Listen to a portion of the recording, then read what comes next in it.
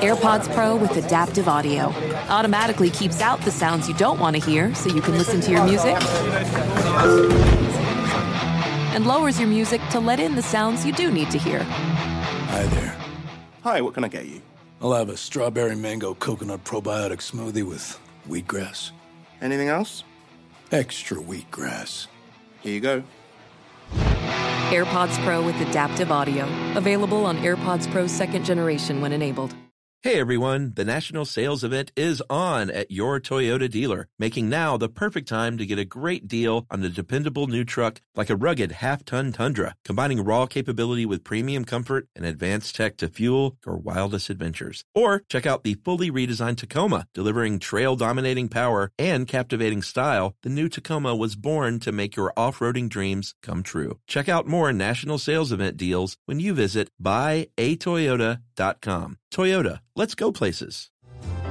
Welcome to Stuff You Should Know from HowStuffWorks.com.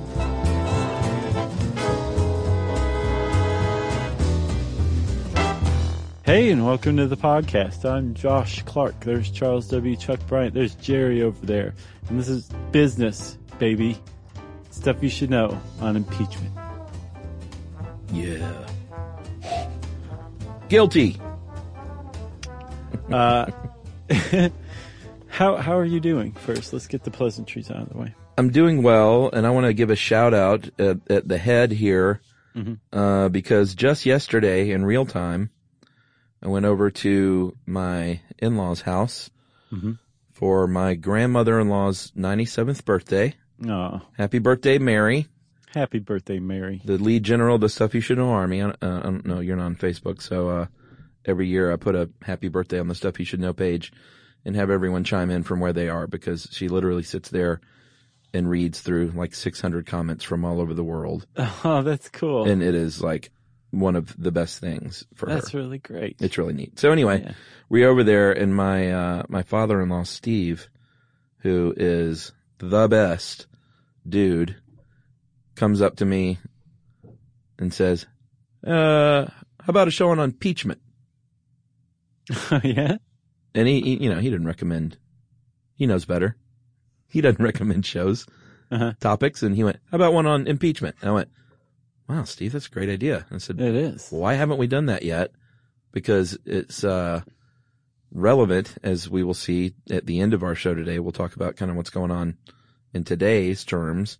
And it's just a really weird, vaguely written, as it turns out, strange act, American style. I'm not exactly sure how they do it in other countries, but the way we do it is weird. I think it's just about as weird in other countries because it was adopted either from the British or from the Americans, and we adopted it from the British. Yeah, it seems to have been understood in Great Britain, but the framers of the Constitution didn't bother to ask what anybody meant. They just kind of borrowed it. So anyway, big shout out to Steve. All right, Steve. Good idea. For this idea. It's the summer of Steve. It's winter. Although he's from Ohio, but now he's in Georgia, so it is like summer for him. I'm sure. All right, so Chuck, let's get down to this. Let's get down to impeachment. Are we going in the Wayback Machine right off the bat here? Do you want to go back to 1868? You want to start there? Well, I do. Okay, well, let's get in the Wayback Machine then. Because I loved me the spring of 1868. It was a good one. It sure was. That's funny you say that. There's this really great short story from the 50s or 60s. I think it's like a horror short story called The Vintage Season. It's about like these future travelers who, like in the future, you can travel through time and find like the perfect spring or the perfect whatever. Oh, interesting. It's pretty good. Huh. Check it out. All right. Okay. All right. Well, now let's get in the Wayback Machine. All right, let's fire it up.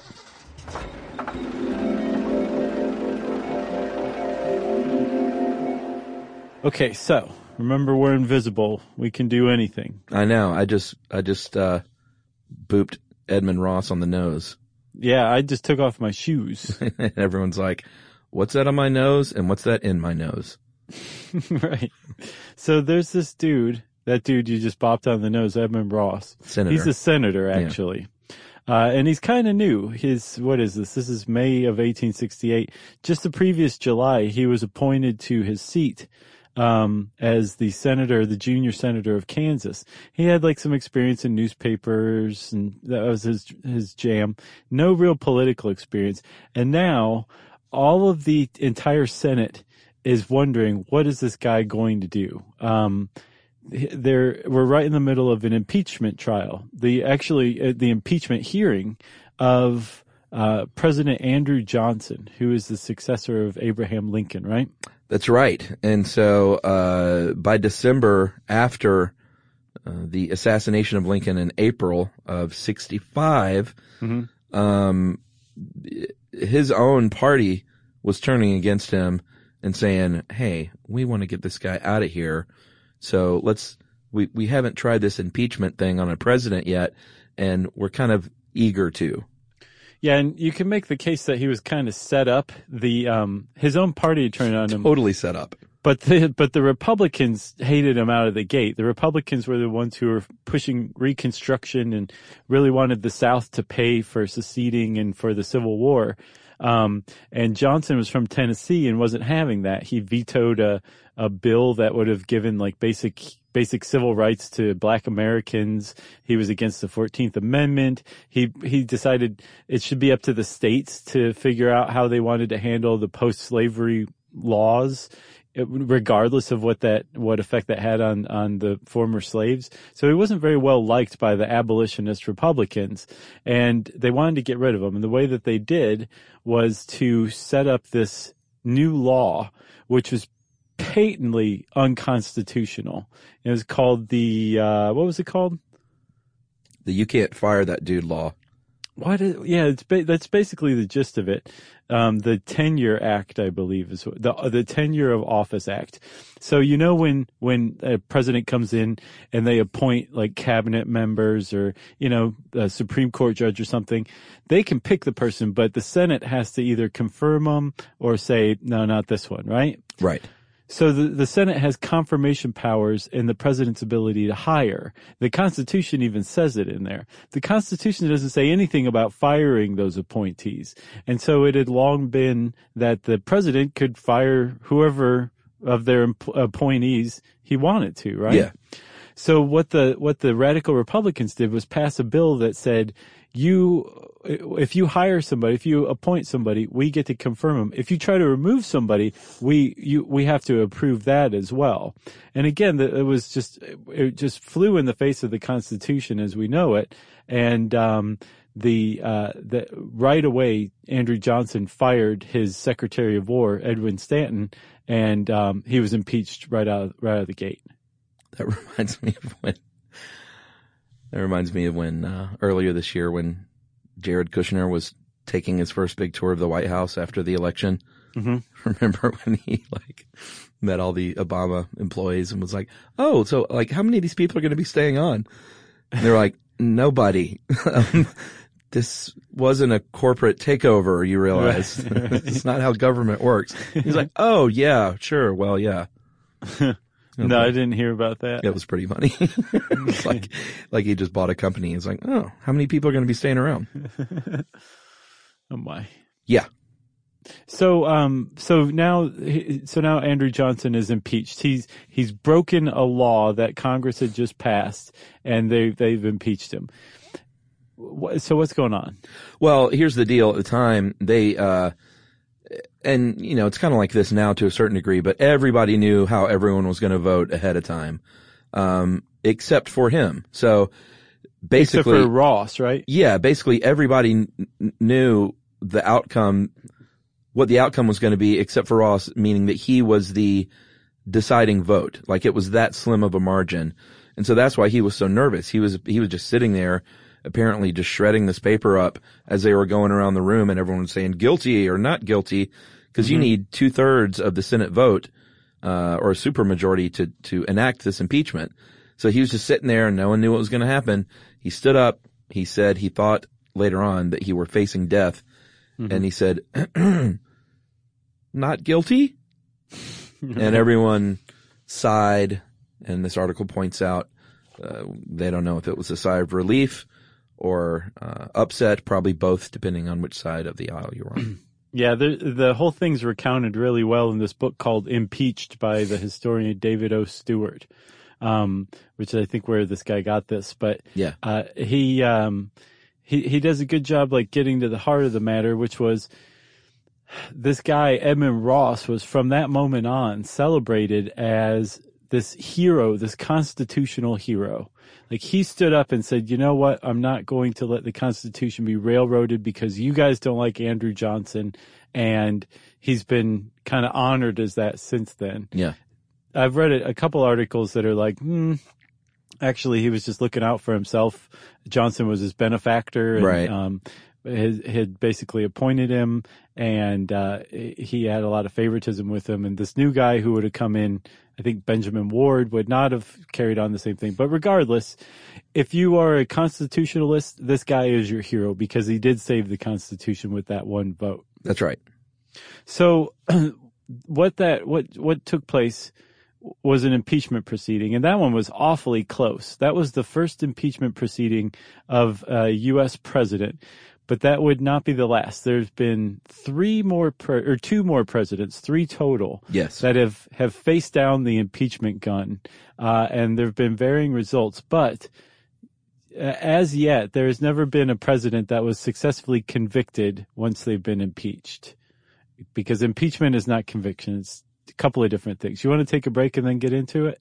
Yeah, because I don't want to confuse people right off the bat here any more than we need to. I think it's a little late for that. So we'll go gather our thoughts, take a little podcaster potty break. Be back right after this. If you want to know, then you're in luck. Just listen up to Josh and Chuck. Stuff you should know. Hey, Sarah, I love that spring break vlog you posted on Zigazoo. OMG, you watched it? Yeah, it was edited so well. I think you're so talented. Social media interactions are only positive when you use Zigazoo. Zigazoo is the world's largest and safest social media network for kids. Your kids can upload their content and see what their friends are up to. With Zigazoo, they can create videos, enter to win prizes, and try out the latest dances and trends. There's no commenting, no text messaging, and everything is 100% human moderated. Plus, all community members are real, verified kids just like yours. There are no bots, trolls, or AI. Because Zigazoo is about one thing and one thing only, and that is fun. Try out Zigazoo this spring break and let your kids share your vacation vlogs and best edits with their friends safely. Download the Zigazoo app today. That's Zigazoo. Okay, picture this. It's Friday afternoon when a thought hits you. I can spend another weekend doing the same old whatever, or I can hop into my all-new Hyundai Santa Fe and hit the road. With available H-Track all-wheel drive and 3-row seating, my whole family can head deep into the wild. Conquer the weekend in the all-new Hyundai Santa Fe. Visit HyundaiUSA.com or call 562-314-4603 for more details. Hyundai, there's joy in every journey. 2024 Santa Fe, available early 2024. Stuff you should know. Stuff you should know. All right, should we talk about French and Latin real quick? Yes. Because the roots of words are always fun to talk about. The French word empêcher means to prevent, related to the English word impede, and both originally derived from the Latin term impedicar. Man, your French is just so romantic. And that means to fetter. So basically what impeachment root-wise means is to put a stop to movement of something. In this case, and not always the president, as we'll see. Any elected official? Any federal? Civil officer is what they finally landed on. Okay. But yeah, like a federal official, somebody who is appointed by the president, the vice president, judges typically, but not senators or Congress people. They can just be run out of town on a bale of hay. They basically. Man, once you see that bale of hay coming, and you know that it tolls for thee, The tar is right behind it. That's a bad day for you. All right. So the origins of impeachment, though, pre-United States. So we're talking British legal history here. Mm-hmm. There's a dude named T.F.T. Plucknett. Interesting. Mm-hmm. Plucknett. He's a 1940s historian. I guess so. I could have sworn it was Plunkett. So T.F.T. Plucknett says that 14th century Parliament was the first time impeachment came about. And during that time, there were a couple of different cases over like an 11-year period that had a pretty big shift from one to the next that would kind of frame how impeachment works. Right. So at the time, back then in the 14th century, right? Yeah. The king could appoint. There were all manner of like positions that the king could appoint. And once you were appointed by the king, that was it. You only answered to the king. Yeah. You could do anything you wanted. And as long as you had the king's favor, there was nothing anyone could do. So, at one point, and I'm not sure how they took it upon themselves, but this article says that it grew out of a trial of Roger Mortimer, who was convicted and executed for arranging the murder of King Edward II. Yeah, that counts. And then Chief Justice Willoughby, who was accused of corruption and tried. These two guys were like high appointed officials, and they were removed from office. And the way that they were removed was basically the Parliament got involved. So this idea of impeaching people grew out of the notion that, wait a minute, Parliament, and specifically the House of Commons, which is, if you take Parliament and Congress in the United States, the House of Lords is like the Senate, and the House of Commons is like the House of Representatives, right? The House of Commons were the ones who would take it upon themselves to say, this person is bad and we're going to get rid of them. We're going to act as their jury and try them and remove them from their appointed position. And King, there's nothing you can do about it because we're the ones who hold the purse strings, really.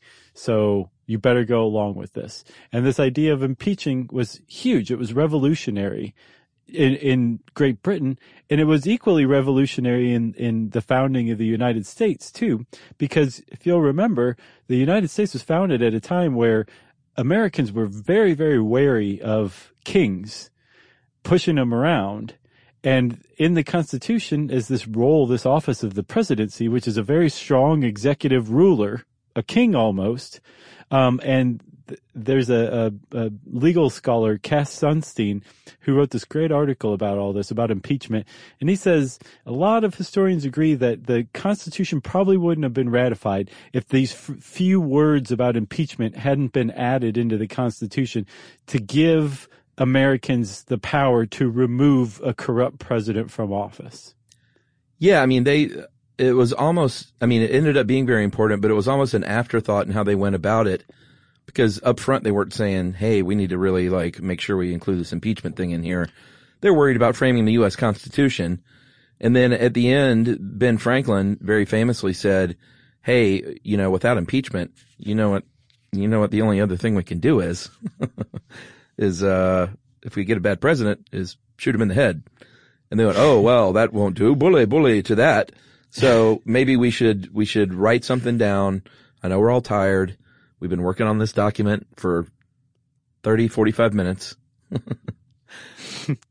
They had fatigue, and so they ended up saying over 180 words. And I think it was actually less than that. I don't know where this guy came up with that. Yeah. All right. Well, 7 sentences. No, it's even less than that. Really? Yeah. Oh, good Lord. I counted 4 run-on sentences. Two of which included colons. But it's a sentence, 4 sentences, and 103 words, says Microsoft Word. Really? Yeah. Well, they didn't have Microsoft Word back then, so. Right. All right, so regardless of how long it was short. And it was, here's the thing, it was written in a very vague language, which ended up being very troublesome because they weren't quite sure. I think they didn't want to hem themselves in too much, is my feeling on exactly what it would take to start this process. So initially they called it, was it George Mason called it, maladministration. Right. In other words, just being a bad president. Yeah, and they took that out. There was a couple of reasons why they said, no, it's a little vague, but later constitutional scholars have interpreted the fact that it was suggested and removed that the framers of the Constitution didn't consider not being a very good president as a reason to be removed from office. Right. That James Madison, at the very least, said this is just really unclear as to what this can even mean. Sure. So maladministration comes out. They hit upon, and I'm not sure if they hit upon it right out of the gate or if it came later, but they hit upon bribery and treason, which there's no issues with that. Everyone knows what bribery is. Everyone knows what treason is. It's pretty clear. Yeah. But they're still are saying, no, it's still not quite there. James Mason spoke up again. He said, you can really screw with the democracy of America even without taking bribes, even without committing a statutory treasonous act. So Right. maybe we need to add something. So that's when he came up with maladministration and said, no, that's stupid. But then they came up with something else. Yeah, he finally said, because again, they didn't want to be hemmed in too much, but they also didn't want to be so specific with just bribery and treason that was the only thing that you could use impeachment for. So he finally said, all right, good God, it's late. What about high crimes and misdemeanors? And then went, oh, and everyone perfect. Went, yeah, that's great. Well, no one even knows what it means. It'll be perfect. What's funny is no one now knows what it means, but apparently it was quite clear what it meant at the time. Oh, really? Yeah. And so supposedly high crime it doesn't mean like, oh my God, that's such a huge crime. Or, that's I'm the super biggest stoned. crime. Right. Yeah. No, they did grow hemp, by the way. Yes. But a high crime or a high misdemeanor is, it's a type of crime that can only be committed by a high person, aka an elected or federal official. Yeah, but that's what the just, high part means. It's still just a crime or a misdemeanor. Like, I think it's still vague. So so later scholars have interpreted high crimes and misdemeanors to mean it's a crime or a misdemeanor that is carried out and can only be carried out by somebody in an elected position. So it's a betrayal of the public trust that an elected or federal official is given. Okay. And that the crimes part that throws people off, a high crime can be, it doesn't have to be an actual crime. Okay, so you can be impeached for a high crime that if you go and read the U.S. code is not actually a federal crime. Right. You're not breaking the law, but you could still be impeached for it even though it's not an actual crime. And then conversely, an actual crime isn't necessarily an impeachable offense. That what the framers were trying to get at here was that the president or the vice president or whoever was being impeached had betrayed the public trust, had used their elected position, their high position in a way that rendered them unfit to serve any longer. They could not be trusted any longer. They had proven themselves a lech, a terrible person, and had discharged their duties as president in a malodorous way. Said the guy whose shoes are off in Congress. Right. That cleared the room, man, pretty quick. Nice work. It's like Elizabeth Warren taking to the podium. Right, when she takes her shoes off. People clear out of there. Or she's had like onions for lunch. That lady will just eat a whole onion raw. Have you ever seen it? It's amazing. Where did I see that recently? A whole onion raw? No, somebody it was eating like a raw onion? It was like a movie or something. Oh, I know what it was. The movie the kid was hungover, and the parent comes in the next morning and they're like, "Here, like eat this onion, trust me." And the kid starts to eat the onion, and they're like, "Just kidding." God, what movie was that? I can't remember what movie it was. Back to the Future 2. Yeah, that was it. Okay. When Marty's Hangover. That was the full name. Back to the Future 2, Marty's Hangover. The onion. So here's the deal though, with, it's one of two things though when it comes to impeachment. It's either literally a crime, but it doesn't have to be. Right. And if it's not a crime literally, then it's probably something political going on in that they feel that it is subverting the office of the president. Right. That's the general interpretation. But again, I mean, like, they didn't say high crimes and demeanor or high crimes and misdemeanors asterisks, right? And then define that. Right. So it's open to interpretation. Yes. And it still is today, which is why unless you are a president or a vice president and have been actually caught accepting bribes or committing treason, there's a lot of wiggle room for you to get out of this. Yeah, and impeachment doesn't send you to jail. Like, you can then be tried for treason, and that could send you to jail. Yeah, it specifically says in the Constitution that this is strictly to remove the person from office, possibly to prevent them from ever holding federal office again. Right. But that you have to leave it to the regular courts to try and punish them if it's an actual crime separately. That's different. Right. But it's weird because the impeachment process, as we'll see, is very much like a trial, a kangaroo court trial, basically. Well, let's go ahead and talk about it. Okay. So if you're impeached, if you're a president and you do something that enough people in the House of Representatives find unsavory, you may find yourself facing impeachment. Usually that means the people in the House of Representatives are in a different political party than your own, usually. Yes, you would have to be pretty bad for your own party to be the ones who drew up the articles of impeachment to start, right? Correct. So with the articles of impeachment, it can be introduced. Typically these days, from what I understand, there's a judiciary committee in the House, and they will be responsible for drumming up the articles of impeachment and then introducing them to the House as a whole. But an individual representative can come up with articles of impeachment himself or herself and introduce it on the House floor to be voted one way or another, which just happened actually at the beginning of December. Yes. As a lone representative, Al King, I think, from Texas, introduced articles of impeachment and it got voted down. So you can do it yourself as just a lone dude or dudess. But normally it's the Judiciary Committee, I think, because the parties tend to try to keep a stranglehold on stuff like that. Yeah, and like, even with this case, the Democrats were like, easy, Al. Like, right. Just settle down. We're going to get there. But and Al was like, I hate him so much. Too early, Al. Stand down. So as Al stalks off, but the process continues apparently under more normal circumstances. But he was a great example that any representative can introduce articles of impeachment.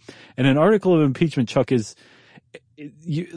presidents who have been impeached have had, I believe, Johnson too, but definitely Nixon and Clinton, and now Trump. He wasn't impeached, but he's had articles of impeachment brought up against him, which is significant in and of itself. Because what it's saying is, we are accusing this president of this crime. And each crime or each betrayal of office, whatever you want to call it, each high crime and misdemeanor, or each actual crime, it gets its own article of impeachment. So very frequently, a president will be impeached with multiple articles of impeachment, and the House is forced to vote on each one.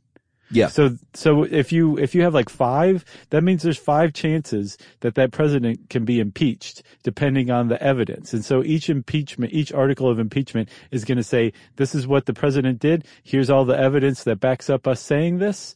And House, what do you think? And then the House will vote on it. That was Al Green, by the way, not Al King. Oh, sorry. It was legendary soul singer Al Green. It was Al Green? It wasn't Al King? His name is Al Green, yeah. But it wasn't legendary soul singer Al Green. Right, sure. Yeah. So if the vote gets the majority, then the president is officially impeached at that point.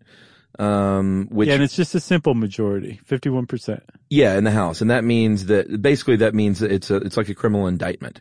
If we're going to be comparing it to the civilian legal standard. Mm-hmm. So, you are officially accused of this wrongdoing, which could mean you could be removed from office officially if the House is voted with a simple majority. But it's not over, because then what happens is it moves over to the Senate.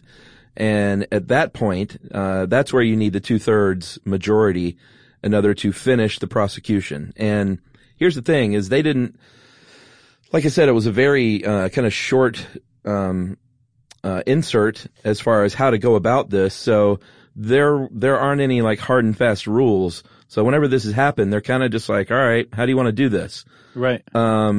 we're not going to have prosecutors. We're going to have what we call managers, which is a weird word for sure. But they're going to act as prosecutors, and they're going to be called to argue the case before the Senate. And these are members of the House who are managing the impeachment proceedings in the Senate on behalf of the House. Correct. Because the House has said, we, the House, think this president should be removed, and now we're going to send some of our members to argue this case. Yes, and the Senate is essentially the jury at this point in the proceedings. Right, but they're the jury, and they're also the ones who are making up the rules. They're in charge of that as well. Which is very strange. It is. You want to hear something kind of fun? What? Yeah. My uncle was a manager for Clinton's impeachment trial. No. Bob Barr's your uncle? No, not Bob Barr. There are several managers. My uncle, Ed Bryant. Really? Yeah, I've talked about him before. He was a Republican congressman from Tennessee, and he was one of the managers because he was an attorney and a former Army judge advocate general and judge advocate general. Is that what he was? Mm-hmm. JAG. Was he a JAG? Well, that's what it stands for. I know, that's but the abbreviation. I can't remember now. Maybe I'm just thinking of the TV show. But he held the legal position in the Army, and then was that would be Navy, I think, or the JAGs, right? Oh, I don't know. He was in the Army though. Okay, go ahead. But he was one of the managers in the Clinton impeachment that is fascinating trial, and I got to say, like, Uncle Ed and I are politically divergent, but he's a good dude and an honest, like, kind man. I can say that for sure.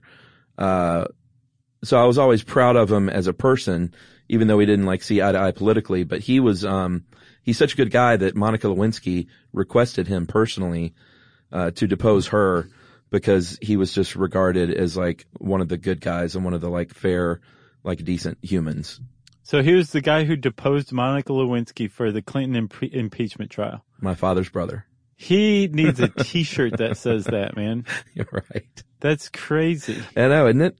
Wow. So how does he feel about it? Because most, I shouldn't say most, a significant number of legal scholars and historians look back at that and the Andrew Johnson one and say those impeachment proceedings never should have happened, never should have passed the House, and that they were partisan proceedings. Yeah, I don't know. You know, we're not super in touch anymore, but now that I'm older, I would love to pick his brain a little bit about this. And I'm sure he would spill it, you know. Conference me in. Yeah, I'll do that. Okay. I'll like at the next Christmas, I'll be like, yeah, Uncle Eddie, just, hold on a minute. I'm just going to put this phone down next to you and don't pay attention to that, picture of Josh. Right. As his avatar. And I'll be like, did you get my T-shirt I sent you? Yeah, pretty interesting. So, that's fascinating. Yeah. I know, right? So, at any rate, the managers, are there arguing the case before the Senate, who acts as jury, that are also making up the rules as they go. Mm-hmm. And, 2/3, like we said a couple of times, you need that 2/3 Senate vote. And then at that point, if 2/3 vote guilty, then that's it, man. The president is done. Yeah. And then the vice president takes over, and, that's that. You probably can't hold a federal office again after that either, although I don't think it's automatic. Right. So should we take a break? Yeah. All right, let's take a break, and we'll talk about, we've already talked about Johnson. We'll talk a little bit more about Mr. Bill Clinton and President Richard Milhous Nixon right after this. If you want to know, then you're in luck. Just listen up to Josh and Chuck. Stuff you should know. Zigazoo has made me zigzag. What I mean by that is I swore I would never let my kids on social media, but now I'm setting them loose on Zigazoo. Before I found Zigazoo, I believed all social media was inappropriate for kids. But I feel great about my kids being on Zigazoo. Videos are moderated by actual people before being added to the feed. Zigazoo is a space for kids to post videos they've created and to share them with other kids just like them. And since there are no comments or messaging, you don't have to worry about mean comments on your kids' videos. And you need parental consent before joining Zigazoo. Bottom line, it's a space that prioritizes data safety for kids. Oh, but don't take my word for it. Zigazoo is KidSafe COPPA certified. So, weigh everything Zigazoo has to offer. Maybe you'll zigzag too. Zigazoo, a social network for kids. Download the Zigazoo app today. Okay, picture this. It's Friday afternoon when a thought hits you. I can spend another weekend doing the same old whatever, or I can hop into my all-new Hyundai Santa Fe and hit the road. With available H-Track all-wheel drive and 3-row seating, my whole family can head deep into the wild. Conquer the weekend in the all-new Hyundai Santa Fe. Visit HyundaiUSA.com or call 562-314-4603 for more details. Hyundai, there's joy in every journey. 2024 Santa Fe, available early 2024. Stuff you should know. Stuff you should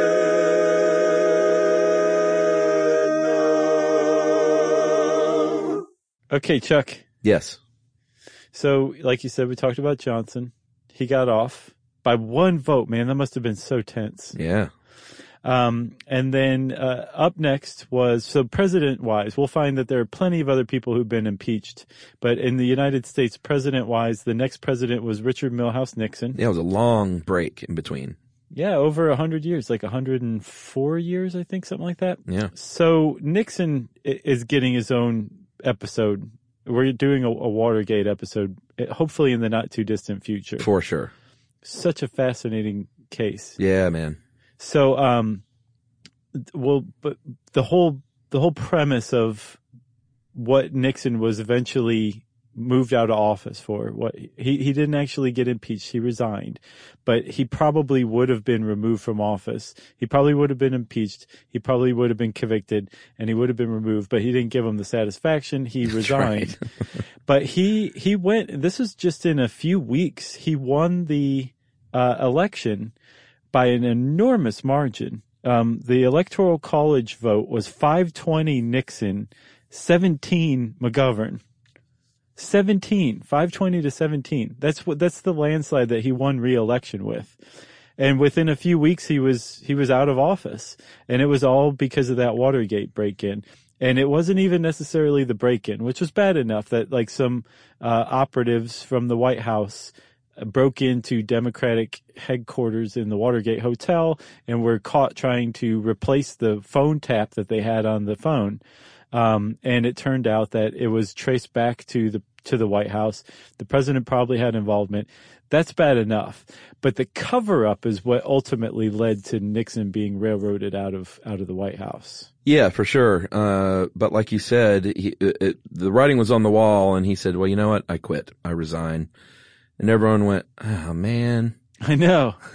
We really wanted to impeach you. We brought the bale of hay and everything. I saw All the President's Men again the other day for the first time in a while. So great, Such a good movie. So Nixon he's a pretty instructive example as well. Like he had multiple articles of impeachment against him. One was tax evasion. When he was president, he failed to pay like $400,000 in taxes, which is like 2.6 million today. Yeah. Which that's a substantial amount of money. Plus, he was president when he failed to pay those taxes. So crazy. They didn't get to the point where they voted on the articles of impeachment, but that was one against him. Obstructing justice was one. Using the office to obstruct justice was a big one. He had like a hand-picked CIA task force that was trying to keep the FBI from investigating Watergate. So he had a lot of different articles of impeachment against him, and surely one of them would have stuck and he would have been removed. But then after Nixon, that was 1972, up comes Clinton about 26 years later. Wasn't it 1998? I think, yeah, 97, 98. Okay. Well, it depends on, the whole kit and caboodle was over a couple of years for sure. Right. So Clinton was up next. Yes. And, very famously, he did not get impeached because he, did bad things in the White House with Monica Lewinsky. He was impeached because he perjured himself. Very famously said, I did not have sexual relations with that woman. Man, that was good. I'll bet Uncle Eddie does a good Clinton too. I doubt it. Yeah. I mean, I remember in college actually just post-college, I remember Bill Clinton looking America in the eye on television and lying to all of us. Mm-hmm. Very disappointing. And he was a man in power who used that power to, some people say, take advantage of a younger coworker. Other people say, it was a consensual relationship, but he was the president and she was a political junkie. So sure. And draw your own also, conclusions. he also was accused of trying to get her to, she was a witness. Monica Lewinsky was a witness in a sexual harassment case against him by Paula Jones. And he was accused of trying to get her to lie for him as a witness. Yeah. Which is big time obstructing justice, especially if you're president. And so if you look at it in that light, was he having that relationship with Lewinsky to influence her to lie to the jury? Right. Which makes it doubly worse, somehow triply or quadruply worse even. Yeah. So there was a lot of beef against him. I mean, the stink from that mess affected this most recent election, you know? Oh yeah, for sure. Definitely. I mean, like the Clintons have a pretty bad, rep still from that. Yeah. Among certain parties. Pretty extensive parties, I would say. And earned, you know? Mm-hmm. I mean, I remember being very upset that Bill Clinton lied to my face. Well, that's not why he was, he didn't perjure to the American people. He lied to a grand jury as well under oath. Oh yeah, but he said the same thing to the grand jury as he said to our faces. Yeah. But I remember feeling especially let down because he looked me in the eye. Right. You know, like when a president is facing camera and says something very seriously like that, they're talking to you. They're talking to their constituents. Like it's a personal relationship. I remember being just really upset about the whole thing. Well, okay. I don't think I felt quite like that. Oh, really? I just assumed I just assumed he was lying. Really? Yeah, he's president. Oh man, I believed him. I was much more naive in my younger days. Well, I think it's sweet, Chuck. Yeah. That's Slick Willie, always with the smooth talk. That's right. Tricky Dick and Slick Willie. Yep. We need to stop electing people with those nicknames. Right. No, we're just asking for it. What about Honorable Frank? Why didn't he ever get elected? He doesn't have any campaign money. So, okay. So Clinton escaped. The vote was 50-50. The Senate vote. Yeah. So he was actually impeached like, Andrew Johnson was, and it did come up to vote. The articles of impeachment came up to vote, and it was 50-50, which was pretty close to party lines. I think 5 Democrats voted for impeachment and 10 Republicans voted against. I can't remember, but it was very close to party lines. It was 10 Republicans voted for acquittal, 2 of which are still there. Susan Collins of Maine, she was a brand new, either freshman or sophomore senator. Wow. And Richard Shelby of Alabama. Wow. Is still there. So, and they voted against acquittal? They voted for acquittal. Or they voted against impeachment, I should say. Yeah. They were or one conviction. of the 2 of the 10 Republicans. So Clinton made it out, and I was reading this. There's this really fascinating 538 blog about, I think it's called "Will Trump Be Impeached?" Mm-hmm. And it's 538, so they've got all this data and everything to back up what they're saying. So they were saying one of the sure signs that an impeachment's probably not going to go through is like how divided the parties are. If the parties are within themselves? No, between the two. Oh. Like if you're probably going to have a party line vote, it's probably people aren't going to defect enough to actually vote for impeachment, or if they do, they're not going to defect enough to vote for conviction in the Senate. Right. And that was the case of Clinton. Right. But today it would take Republican senators to get together and say, hey, maybe we can get this guy out of here and get Pence in there. And like commit what's it called on a ship? Mutiny? Commit mutiny. Yeah, it almost, with the introduction of Pence out of nowhere, it definitely seemed like that was plan B from the party all along. Right. I would not be at all surprised if that actually happened. I don't think very many people would be surprised if that happened.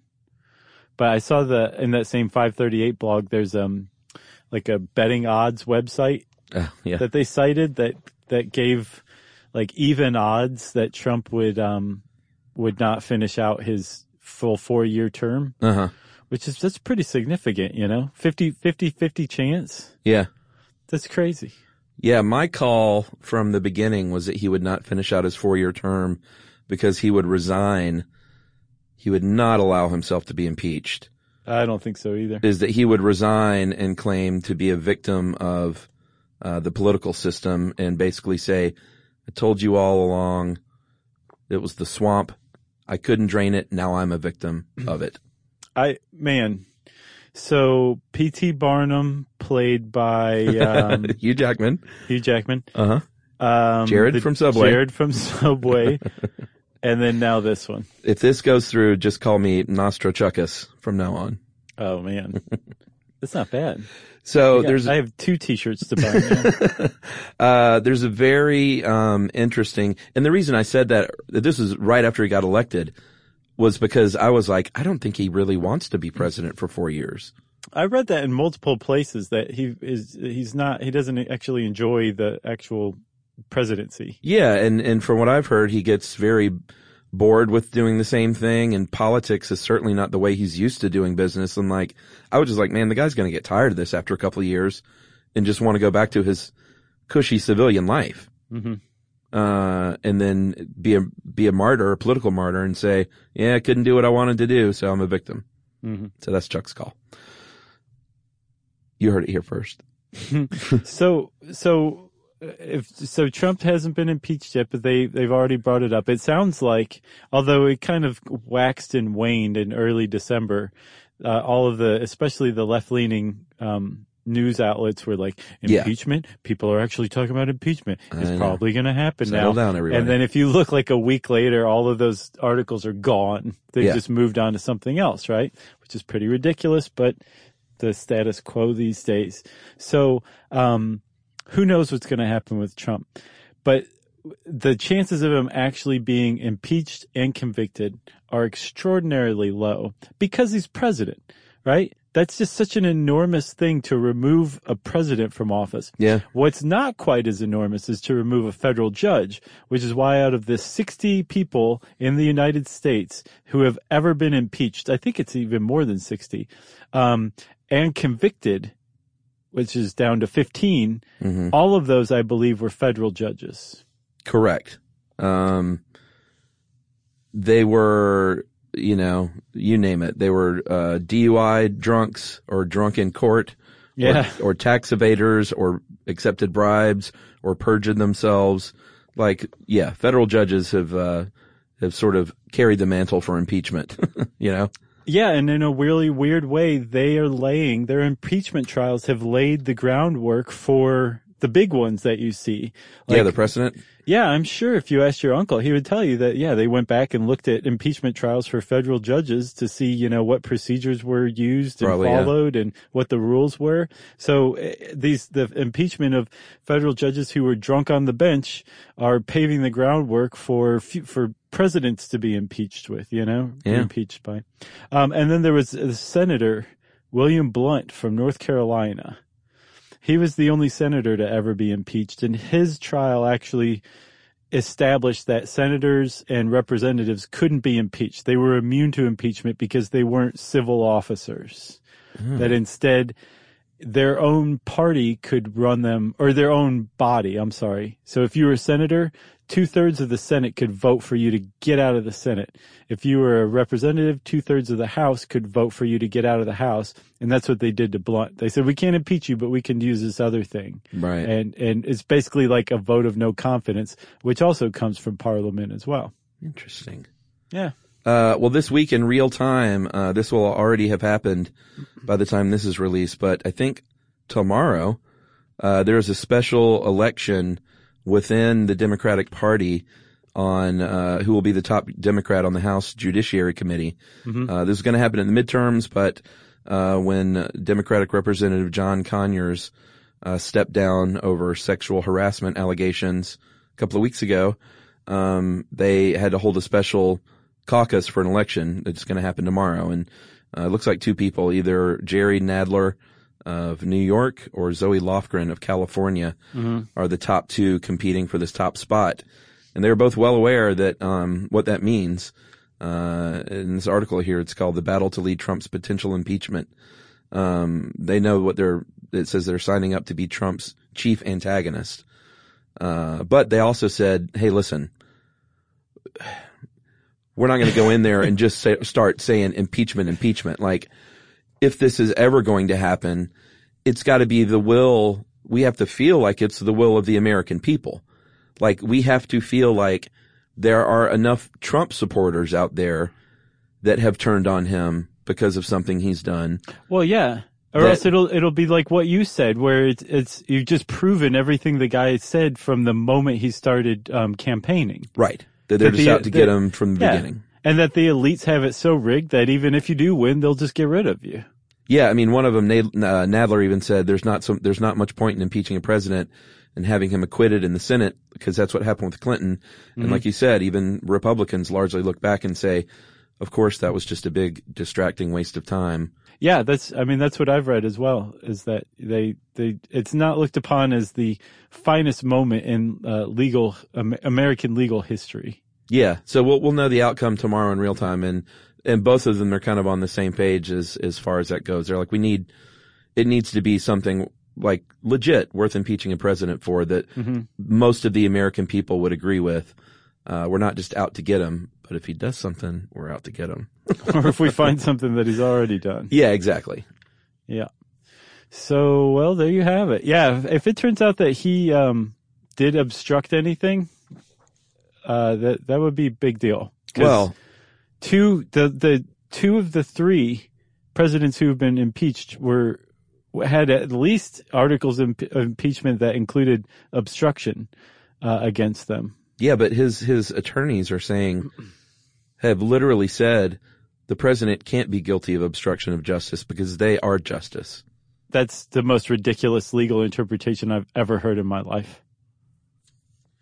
I'm going to go on record as saying that. As saying they're above the law. I am the law. That's what it says. I know. How can I obstruct the law? I'm the law. A crush. At any rate, we should probably stop now. Yes. All right. Well, if you want to know more about impeachment, you can type that word into the internet, and some really interesting stuff. I mean, a lot of it is bone dry, but like people are really into like the legal history and constitutional interpretation. Sure. So you can find some pretty interesting articles all around the internet on stuff like this. So just give it a shot. See if it's up your alley. Yeah, and at the very least, if this does happen to play out over the next couple of years, it's good to know how it all works, Exactly. You can impress your friends. Yeah. You could be like, they're never going to get a super majority, and your friends will be like, what did you just say? I know. What magic word was that? What does this have to do with comic books? So, since Chuck said comic books, it's time for listener mail. This is follow-up on cakes. Hey guys, listen to episode on cakes. Thought you might like to know a little bit more about the color of red velvet cakes. I'm an experienced amateur baker who has tested several red velvet recipes. And will now mail some down to Josh and Chuck. That's right. It's true that red velvet cake originally got their color from the chemical reaction of the cocoa, vinegar, and buttermilk. That is no longer the case. The way cocoa is processed has changed since the recipe was invented. So if you rely on the chemical reaction for the color, you will be sorely disappointed. Your cake will simply be brown, but it will be nothing like the red we have come to expect from red velvet cakes. Originally, red velvet cakes were more of a rust color than the bright red we think of now. The cacao in the cake, cocoa? The tattoo. The tattoo on the cake also is minimal in comparison to a chocolate cake. Cocoa was originally added to cut the flour, create a silkier, less glutinous texture, rather than create a chocolate cake. Velvet cakes using vinegar, I guess that's where the velvet comes from. Using vinegar as a rising agent has a long tradition in American baking, and is not reserved only for red velvet cakes. Also, you mentioned banana bread with some confusion over aged mushy bananas, and a lot of people wrote in about this. I'm just a dummy. I didn't get it. Bananas are softer. It cuts back on the work of the baker. Also, bananas naturally sweeten as they ripe. Yeah, I didn't think about that either. It makes total sense. I guess they're just so sugary and sweet once they get black like that. You get little fuzzy sweaters on your teeth when you bite into them. They're that sweet. I remember the first time I heard that expression, sweaters on your teeth, and I was like, oh my God, that's it. Yeah. Nailed it. Blah, blah, blah, baking. Nice. Who was that from? Diana. By the way, she says if you're not adding chocolate chips to your banana nut bread, then you're doing it wrong. Huh. And then she says best wishes from Diana Garton. Thanks a lot, Diana. That's very nice of you. Please do send us some baked goods. Yes. I'm not joking at all. If you want to send us some baked goods or just say hi or whatever, who cares? You can tweet to us at Josh M. Clark or SYSK Podcast. You can hang out with us on Facebook.com/StuffYouShouldKnow or /Charles W. Chuck Bryant. Send us an email to StuffPodcast@HowStuffWorks.com. And as always, join us at our home on the web, StuffYouShouldKnow.com. For more on this and thousands of other topics, visit HowStuffWorks.com.